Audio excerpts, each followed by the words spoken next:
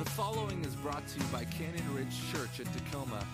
For additional podcasts or information on service times and upcoming events, please visit us online at www.explorecrc.com. A friend of mine sent me a letter this week. I asked a few people to respond to me about their Christmas experiences, and it says, "Dear John, you asked me about my dream Christmas, so I wanted to drop you a note and share what happened at our home last year. I found myself muttering my own mother's most well-known Christmas phrase. 'Oh, come on, everybody, don't fight, it's Christmas.' What happened was this. Our 4-year-old woke up at the crack of dawn, went out to the Christmas tree, and opened all of the presents, including the gifts for his brother and sister. It was like some fiendish urge overcame him. At once he started ripping that Christmas paper off of things. He just couldn't stop. He came into our bedroom with this mix of guilt and elation on his face, like Hannibal Lecter after he just fried someone and battered them up and eaten them. What made things worse was my husband was so upset that his perfect idea of gift giving under the tree was completely ruined that he locked himself in the bathroom and refused to come out. Which was when I found myself standing on the other side of the door saying, 'Oh, come on, honey, don't be like that. It's Christmas.' My 4-year-old was in tears of guilt and regret. His brother and sister were screaming in tears that their presents were already opened, and Christmas morning was officially a disaster. We eventually patched things up, but it was far from the television version of a perfect Christmas. Here's another one that I got. Dear John, 2 Christmases ago, I decided that the only way to have a peaceful Christmas was to crush up some Valium and Vicodin and put it in my brother's food. My brother is notorious for starting arguments over the Christmas table. He is a combative and aggressive drunk. Year after year, Christmas would descend into an unpleasant, angry rant as he arsed over something and took offense at something that someone had said. Sometimes he would just set off on his latest rant about how life in general is unfair. So I took matters into my own hands. I took the edge off of his personality with some hidden Valium and Vicodin in his potato salad. And you know what? It was the best Christmas we ever had. My brother was so delightful, he was wonderful company that year. Now, I'm not advocating drugging your family members for Christmas, but I think that all of us, somehow, in some way, in our own way, are searching for the perfect Christmas. We want to have Christmas be something wonderful. We have this hope in our heart that Christmas is wonderful, and only if we could just get to that wonderfulness, it'll be a great Christmas. But I have this sad truth to share with you this morning. As long as your family's involved, it won't be perfect. You will never, ever, ever be able to live up to those expectations that are in your mind. And here's the reason why. Because Christmas, contrary to a lot of popular opinion, is not about family and friends and food and presents and parties. Did you hear that? Christmas is not about those things. Christmas is about Jesus, and it's all about Jesus. It's all about Jesus. And when we get off of that path into all these other wonderful things that we want to experience, we always end up with some sort of disappointment. So, if you want to avoid the nightmare before Christmas, listen up. I've got 2 short suggestions for you. You ready? First one is this. God is holy, so we must embrace the purity of Christmas. And number 2, God is Emmanuel, so we must embrace the presence of Christmas. Let me look at the first one. Christmas has a holy and pure quality to it. There's something innocent and precious and holy about Christmas. Think of all the ways that God could have come to the earth. And there's so many.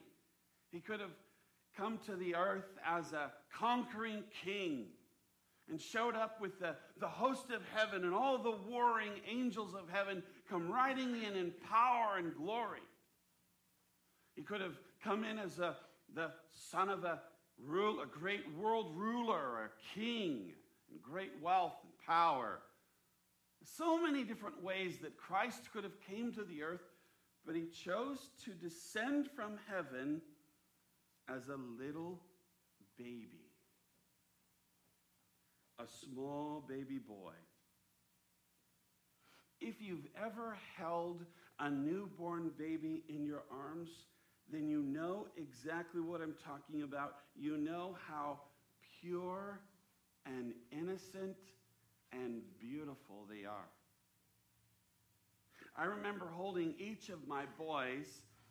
Of course, they came out of the womb and they placed the baby right on the mother's chest, and she holds that baby for the first time in her arms, and they do some stuff. Eventually, they give him to the father, and I remember all 4 of my boys getting that little precious newborn baby for the very first time and looking into his face and just tears running down my eyes and saying, "Thank you, God, for this holy, precious, wonderful gift."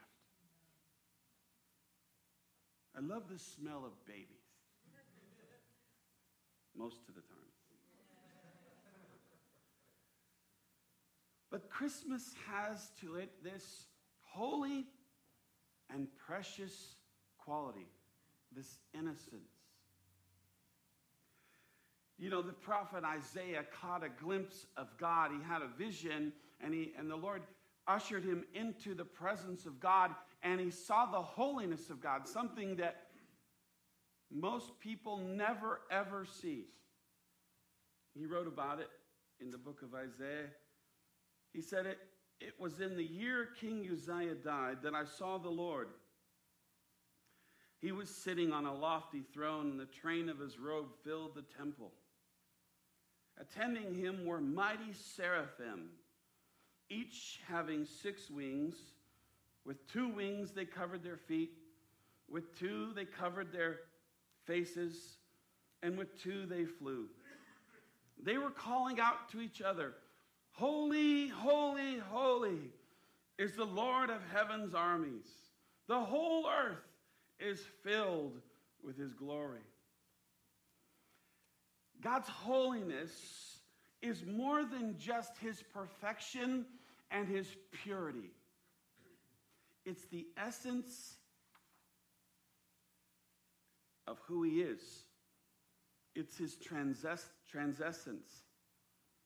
God's holiness embodies the mystery and the awesomeness and the wonder of who he is. And perhaps it's the hardest for us to glimpse of God's holiness because it's the one quality about him that he never shares with anyone. Even the angels saw their unworthiness in the presence of a holy God and covered their eyes and their feet in a way to say, "We're not worthy of you." These beautiful, glorious angels in worship of God because they're not worthy, covering their face. And so it's difficult for us to grasp this, perhaps because we are so far removed from holiness. And holiness is a thing that the only way for you and I to ever attain any kind of holiness is through Jesus. That's the only way. And so it's not the same as God's holiness. We call it imputed holiness. It comes from Jesus and it rests upon us, and then we become holy.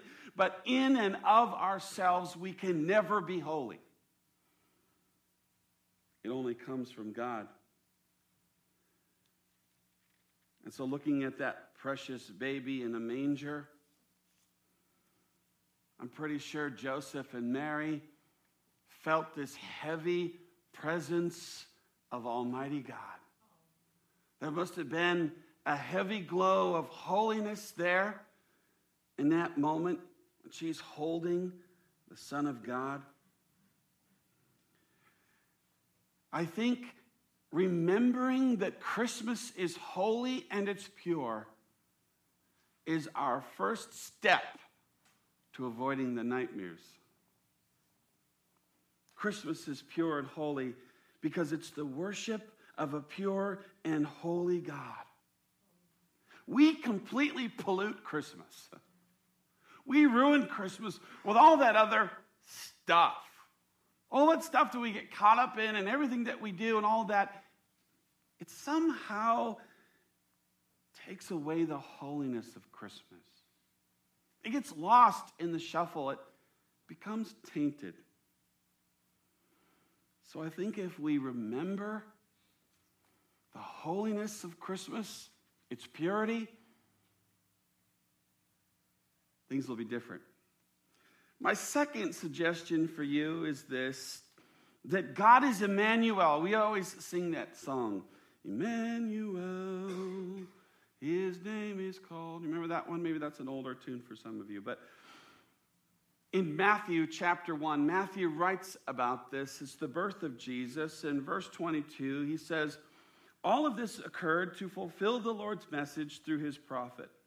Look, the virgin will conceive a child. She will give birth to a son, and they will call him Emmanuel, which means God with us.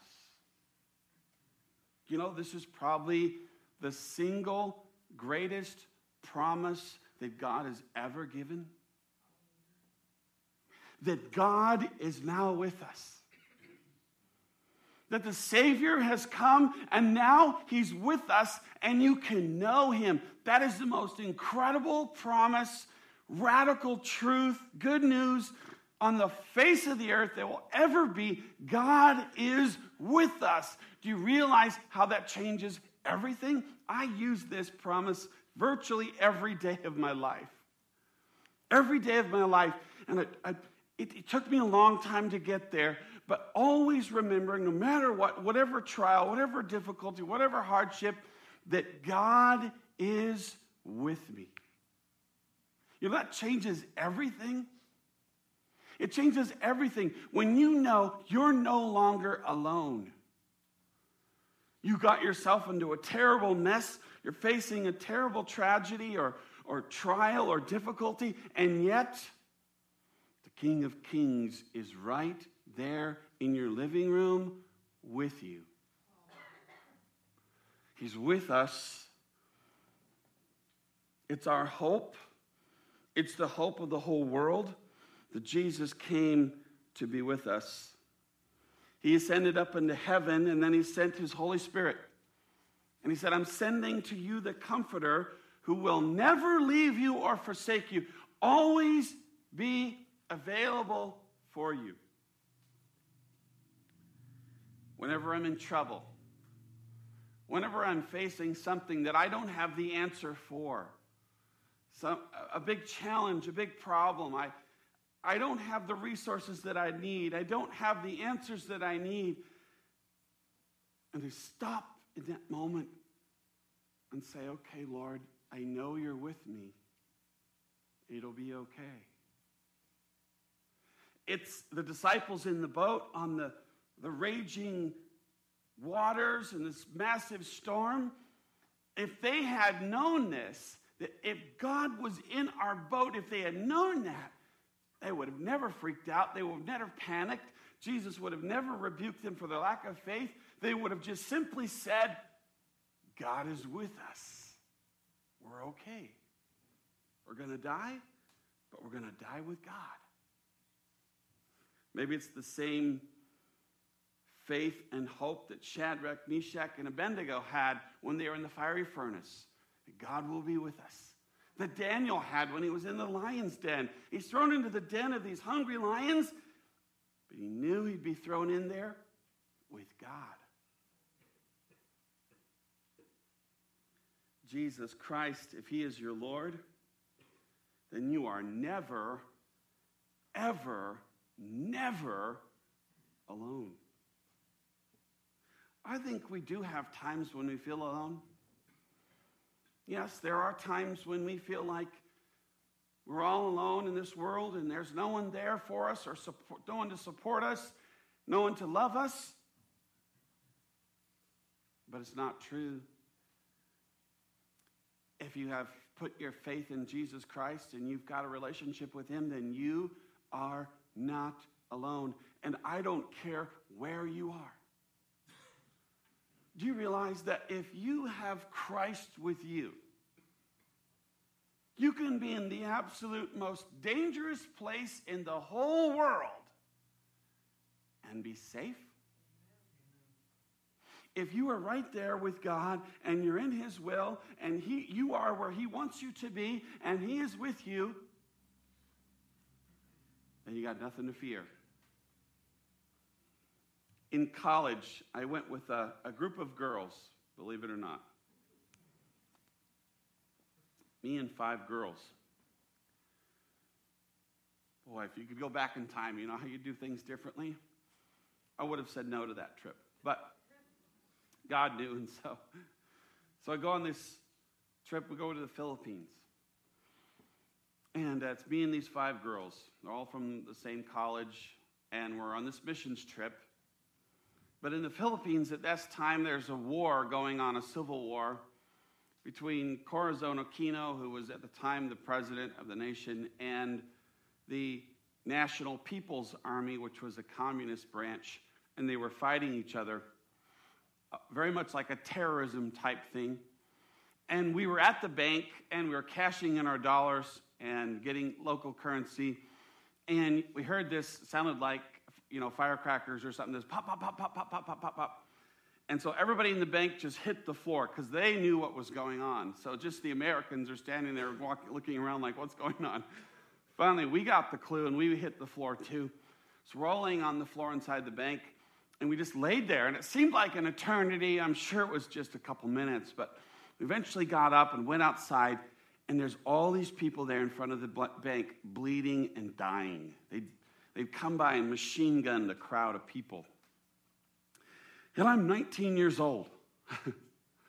19 years old, halfway around the world with 5 girls, and they're all screaming and crying. And I wasn't crying yet, but I was about to. I was trying to hold it together for the team. And we went back to base camp, and we sat down. I'm never afraid. We sat down on the couch, and this Baptist pastor was there. And he knew we were completely freaked out, and everybody was all trying to call home and want to go home. And he said, listen, what's the worst thing that could happen to you? And somebody said, well, we could die. And he said, okay, then what happens? Well, we'd go to heaven. And then we got it. And then we realized, oh, we're not in any danger here. We're here because God has sent us, and he was with us. We've got nothing to fear. And we finished out that trip with such boldness. We saw more people come to Christ at that point of the trip than all the previous weeks and weeks prior. Because we knew God was with us. Jesus came, and they gave him the name Emmanuel, because he's with us. Perhaps this year you could avoid the nightmare. You'd be a little bit more prepared for Christmas this year if you remember this. God is holy, so embrace the purity of Christmas. God is Emmanuel, so embrace his presence at Christmas. And you know what? You just might have a very Merry Christmas after all. Let's pray. Father in heaven, we're so excited, Lord, for the coming celebration of your birth, the birth of your Son, Jesus. Jesus born on earth as a man, fully God, fully man, in ways we don't understand, Lord, but we embrace you as our holy God, the God who is with us. Lord, it causes us to remember our sins that are ever before us, our sins and faults and failures, and God, we lay them at your feet and ask you to forgive us and wash us and cleanse us. We could remember that we are in the presence of a holy God. Lord, I pray that you would help us to cut through all the stuff to get to the true, real purpose of Christmas. It's not about all the other stuff. It's all about Jesus. We pray this in Jesus' name. Amen. It's such a radical concept, it almost seems impossible that it could be true. That Christmas could be about Jesus. I mean, where could that ever be true in the world? Because it always seems it's always not about Jesus. It's about a lot of good things, right? I'm not downing on all the great stuff of Christmas. I love all that stuff. But in all of that, don't lose sight of the truth that it's about Jesus. And it's about your relationship with him. That's all that matters.